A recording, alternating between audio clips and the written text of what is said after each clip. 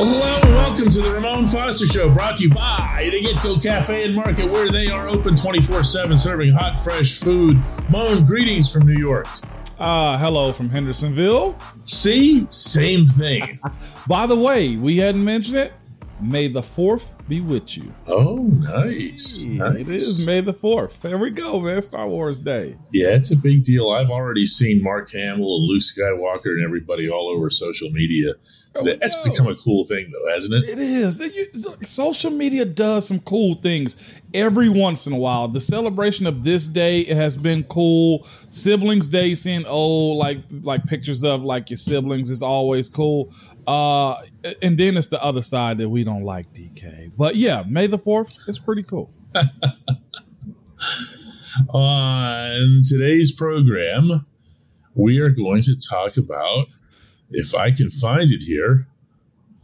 Damn it, did I just ruin this whole intro? Oh, you did. And it's always good. It's draft grade. It is draft grades. Why didn't you say it then? I was waiting on you to show everybody. I was waiting to let you show everybody. You're not professional all the time. Sometimes it's the athletes that are professional.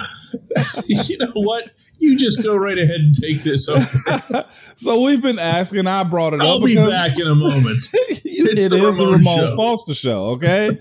But what happened was we went through the discussion of after the draft was complete, whether or not we would give a grade for it. I know some people like grades, some people hate grades. I'm of the mindset that look, we'll get to the point when DK shows back up, but screw it. We needed to talk about grades and how Kev did in his last draft class, the class of 2022. And when speaking of grades, of course, it's the initial shock of what it is. It's the initial, hey, how do you think we did? Did we fulfill our needs when it came down to sustaining a very good team? And I fell back from this draft after Kev and Coach Tomlin, the scouting department, Mr. Rooney, everybody was done with it. And I thought to myself, what grade would I give him? And again, this is just a preface of what the picks are, not necessarily what the performance is. I give this class, with the guys they were able to get, the positions that we fulfilled, and what it means to the team, I gave it an A. Did you really? I did. I saw some groups give it a C. I've seen an A-, which I don't understand A and A-. Like it's either an A or A+, but A-, just give it a B+ if that's the case. Yeah, the minus designation next to the letter A always felt weird. You're going back to school. Like, wait a second. Is it an A or is it not an A? Because A- doesn't feel like an A. I know. Just tell me B+. I feel better with a B+. I could handle a B+. But I can't handle A-. Like, hang on a second. You're saying an A, but then you're slapping me across the face along the way. See what I'm saying? That's weird to me. I gave it an A because I of the quarterbacks and the way it fell throughout this draft, Kenny was clearly the best pick of them all. Of at least this draft. He was the best pick. The next pick didn't come until 40 picks later, I think, with Ritter. I'm not sure on his number and when he was drafted, but it was a long time before another quarterback was selected, and there wasn't one in the first round. So you got to give him that. George Pickens, just say the name. I think that's solid enough. Going across DeMarvin Leal, I don't think his position is going to be necessarily walking as a starter.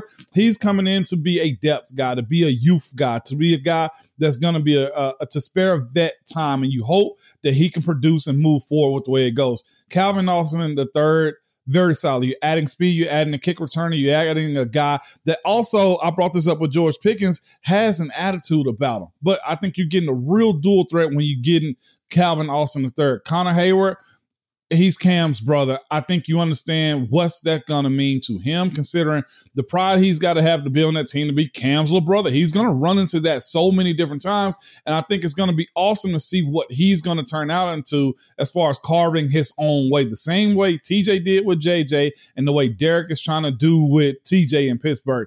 It is all competition for those guys. And there's also the fact, too, that I think you're getting a guy that's one, going to play special teams, but he is an actual pass catcher. He's an actual offensive weapon when it comes down to the way you're going to be able to use him. Those highlights, those hands. He has hands, and I think reads. That's separator when it comes down to Derek Watt is we knew he was on roster, but you only saw him as a fullback, not as an offensive threat. So the way that shakes out at the end is going to be good. And again, as a different dynamic of competition also. And then Mark Robinson, of course, definitely depth, special teams. And of course, Chris Oladokun,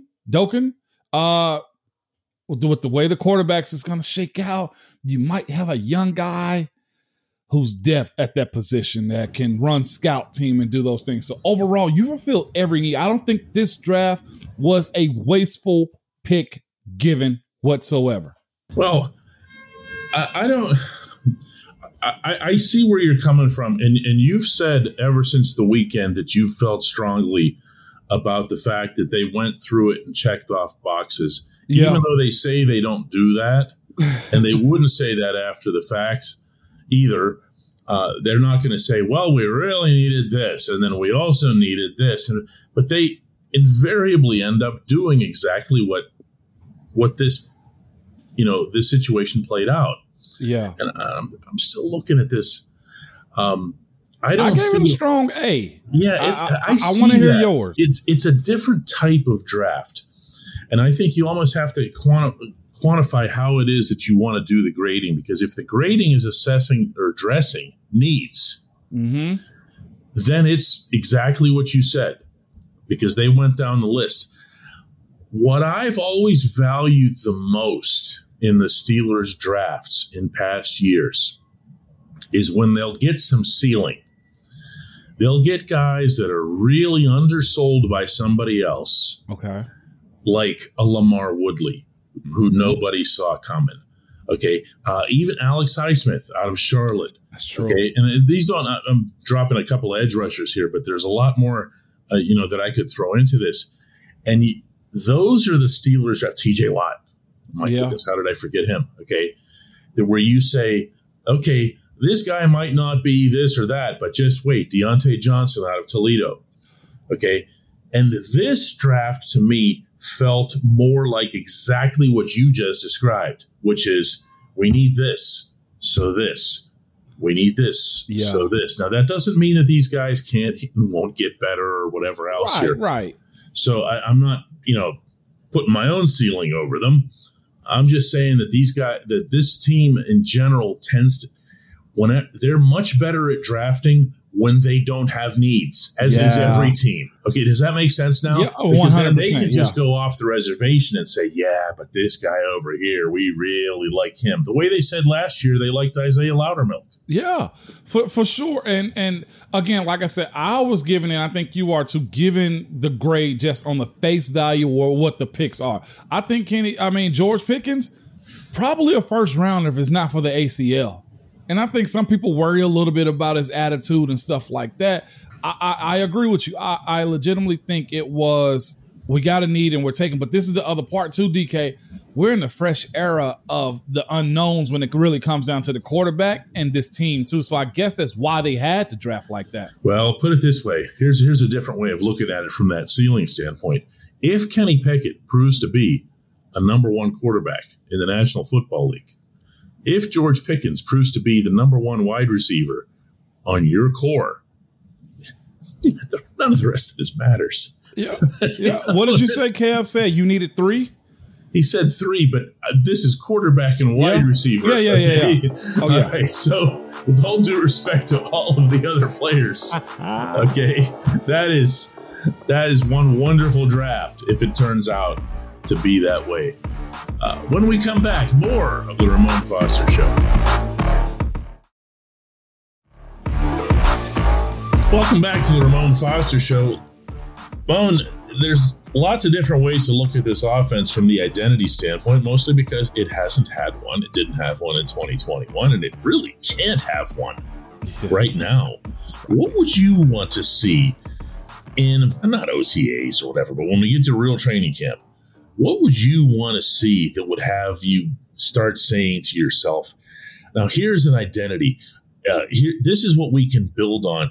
Could it be decided instead of by quarterbacks and Najee Harris and whoever else, but instead by what they see from the offensive line. What if they say, look, our O-line is just feeling the run, man? Yep. That when you brought that up, as far as what is going to be the identity, it didn't really register until you say, we don't know. I think we went into the last 7-8 years as Steeler fans, as players think, we'll pass first offense, and that was true, and we did it very well. This is the first time because we don't know what Mitch is going to be able to do. Mason, also Kenny, as far as that goes too, about, okay, who's going to do what? Can they handle the passing game in the NFL as a number one QB1? I think initially, because it has to be established, DK, you got to run the ball. And you got to run the ball to make these quarterbacks, whoever they're going to be, very comfortable. You got to run the ball because why? This group of OL has to find a mesh point with one another also.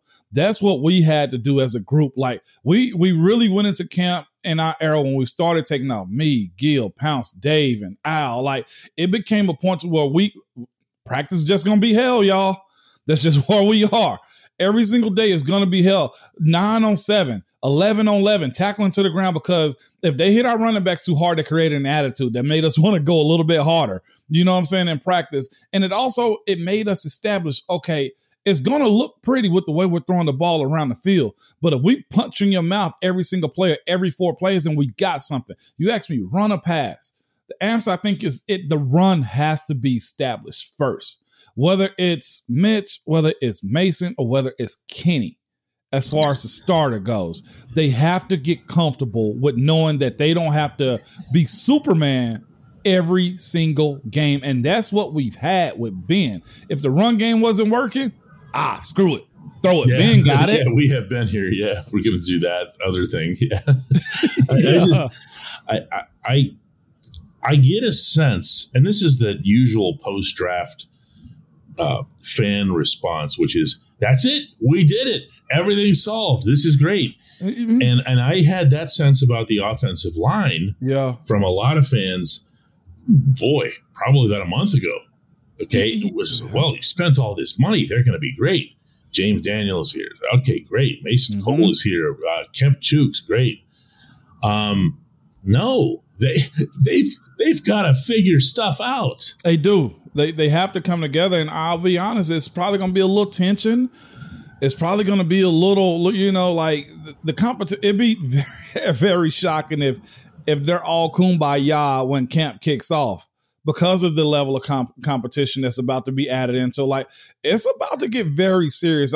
We had somebody tweet at us this morning, DK, saying the way you guys talked about camp makes me want to go to it for the first time. And I'm like, you should go, is what I told them, because when you finally get the pads on, and I'll be honest, the focal point is going to be on the quarterbacks, but between this offensive line, like battle, as far as trying to establish starters, identity, it's going to be highly contested. Like, and by the way, the James Daniels signing, I think has been underreported. That is a huge pickup, man. And I know you've covered it and we spoke about it. I just had to emphasize that this kid was highly coveted. The deal that he got was a Kevin Colbert type of deal where you're like, how the hell did you sign him for that?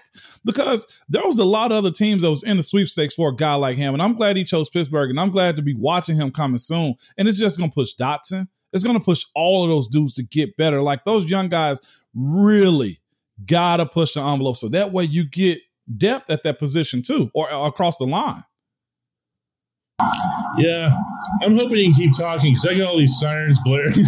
Always, man. Manhattan. But it wouldn't be Manhattan without them, right? It wouldn't be, man. But hopefully that's what we see on game day when it comes down to this offense, though. Is sirens being brought out for them just mowing folks down.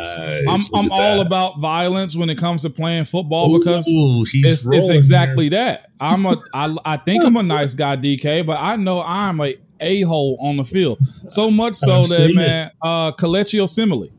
I had a buddy of mine that was kicking it with him. He was like, FaceTime Ramon. I was like, I missed the call.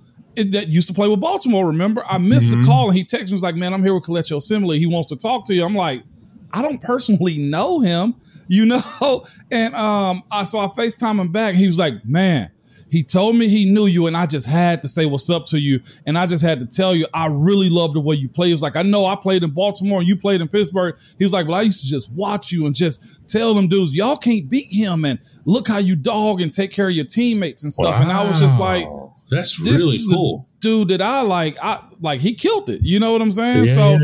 I was, as a player, that's what you want. And I'm hoping this new group, whatever they decide to put on tape when we start talking about this offense in general, I'm hoping that O-line has your divisional rival saying, we got to be like that. That's good stuff. Wait till everybody hears our Hey Mon segment today. Welcome back to the Ramon Foster Show. It's time for our Hey Mon segment, and this one comes from Serbia. This is my ancestral homeland. I'm born and raised in Pittsburgh, and proud of that. Also proud of my heritage, and it comes from Dimitrije Marjanovic, who says, Hey Mon, I'm here writing from the land of DK's forefathers, so he just may be able to pronounce my name. Dude, Dimitrije Marjanovic. I mean, what did you want from me? This is like Joe Smith, right? Dimitrije Marjanovic. If I was okay, my question regards your experience as the Steelers player representative. Why does the Players Association insist on fewer practices in general and fewer padded practices in particular when negotiating new CBAs? I understand why owners would be happy with it. Less contact football means worse tackling, means more offense, means more money. But why do the players want it? I get that it's difficult and strenuous, but don't they realize that by practicing tackle football, that it makes them better tacklers and it's safer for them? Awesome question. Isn't that? That's exactly what you would expect from Serbia, right? Go ahead and pat yourself on the back. There we go. But awesome question. So it's two groups that love it: players and owners. The ones that hate it, coaches. All coaches want to do is coach. Okay, they won't field time all the time. So the reason we ask for time off is football is, like you said, it's very taxing, Dimitri. Like it really is. And the amount of time that if you give football coaches, specifically football coaches, the more time you get them, the more they're going to ask for and take also. The biggest thing that an NFL player can have, especially when you play in a physical game, is rest.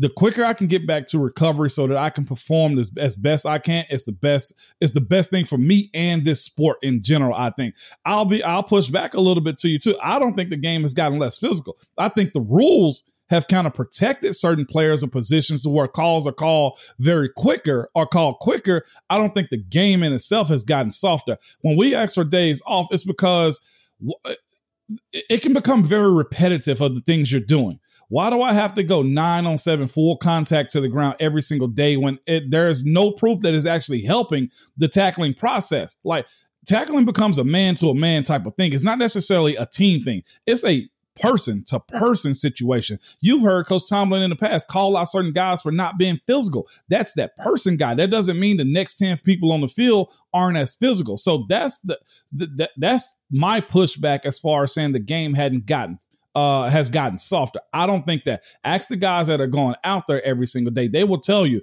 no, I'm giving it all every single play. In fairness, you're describing line play. You're describing No, I'm speaking all play. Well, Mike Mitchell would argue with you. Well, that's because Mike Mitchell like to go take people's heads off. Again, that is a rules thing. Okay, and Ryan that's not Clark a physicality thing. Would take people's heads off too. And the safety play has changed a lot for the physical. They're not going for the big. What did Chris Berman and Tom Jackson used to call that? Jacked up. But it's still jacked up. It still happens though. Not the show.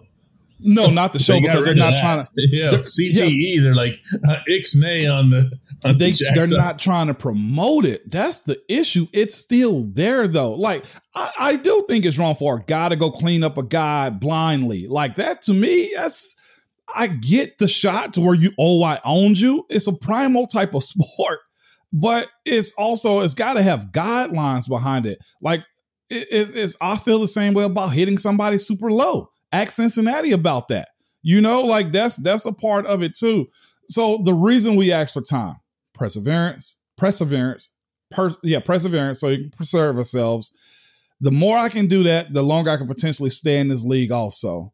And also, if it comes down to me making a play or not making a play because I'm not physical, you're going to get fired more times than not. The only people that just like the less time on the field is the coaches. And we know that in Pittsburgh? Tell us. Because the head coach says it out loud. Yes, he does. He does. Those decisions are made without coaches in the room. Nope. That's not NFL competition committee stuff. That's CBA. That is negotiated at the labor level. But I'll forever push back and say that the game isn't soft. I'll forever push back and say the rules have been changed a little bit more to where you tap a quarterback's helmet that's 10, 15 yards. Like it wasn't that way. I think that aspect of it doesn't necessarily have to deal with the play in between the lines. We've seen guys get cleaned up all the time. The quarterbacks are protected, and the blind, and I'll call them idiotic shots that folks make. Those are the ones that have changed the game. Less time on the field. It's if we were to have it the way the coaches ask, we would be out there from 7:30 till about 9 o'clock at night. Yeah, I think that it's funny. Yesterday, you were on a little bit of a roll there about Latrobe and everything, and I was going to interject a couple of times, and I just stayed out. You should have. No, you were really moving there, and it is the Ramon Foster Show, and at 2:55 p.m. every day. Yeah, was not a joyful experience. No, okay, but it was especially less joyful whenever Tomlin used to have, as coaches were allowed to have, say it with me, two-a-days. Two-a-days. And I did two-a-days, old school two-a-days. Mm-hmm. And it was get up, be ready by like 8:30 on the field. And this is, the grounds probably weren't the greatest because it's wet and slippery from the dew and stuff like that. Yeah. We get an hour 45 in the morning. That one's just straight banging. Okay, that one is young guys. Let's go. Let's see what you're made of. Break, and then we're back out there at 2:55, DK. Now you got to ask yourself, how much better or worse did you get from those times right there? And if you ask I'm talking about go ask the Admiral himself, Mean Joe Green, the 5-star general. How productive were the two-a-days for you? And most of them will tell you, if I could have did one, I would have. I'm interjecting that I think he would say that. Most of the players I've talked to that played before us, they feel those type of ways where you guys, hey, if you can extend your career as much as you can, do that. Yeah, that's, you want to be in concert with your players to some extent. You also want to make them better, and you also want to make the right evaluations. But the other thing that I'll throw out, this is more from the reporter's standpoint, is that I know that we were a lot busier covering and tracking injuries when there were more practices. There we go. And that used to be a real subject every year at training camp. And preseason is different. Preseason, if you're playing football, you got to play football. Right, of course. Games, like even when Dave got hurt in that preseason game up in, I think it was in Buffalo. Yeah. Yeah. There was nothing you could do. It was just some innocuous looking thing. I believe he was in the end zone for some reason. Yeah. And something went wrong, and there he went. But when you're talking about practices, these are avoidable. When you're talking about the Oklahoma drills. Oh, man. I did those too. Do you get a better evaluation of the players? Sure. Are you going to really screw one or two of them up? Maybe. Probably. Okay. And is that, The amount of work that can be done is still getting done within those 3 hours that they're on the practice field. No doubt about that. And this is the other part, too, where the way the game has evolved in the athlete also, I think you guys would agree, DK, you paid attention a lot longer than I have. But the athlete has gotten bigger. They've gotten faster. They've gotten stronger. The game itself has gotten faster. The game itself has gotten way beyond anything we would have thought athletes being able to do. The best part of it to me is you get a chance to get guys the mental aspect of the game. You got to think about the time in which guys started playing football. I started playing football in the sixth grade, going into my seventh grade year. Just age myself real quick. You'll call me young as hell regardless, DK. But that's from 1997 all the way to 2020. That's football every single year for me.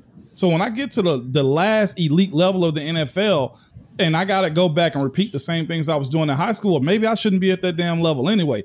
It's almost at a point where it's like either you are or you're not.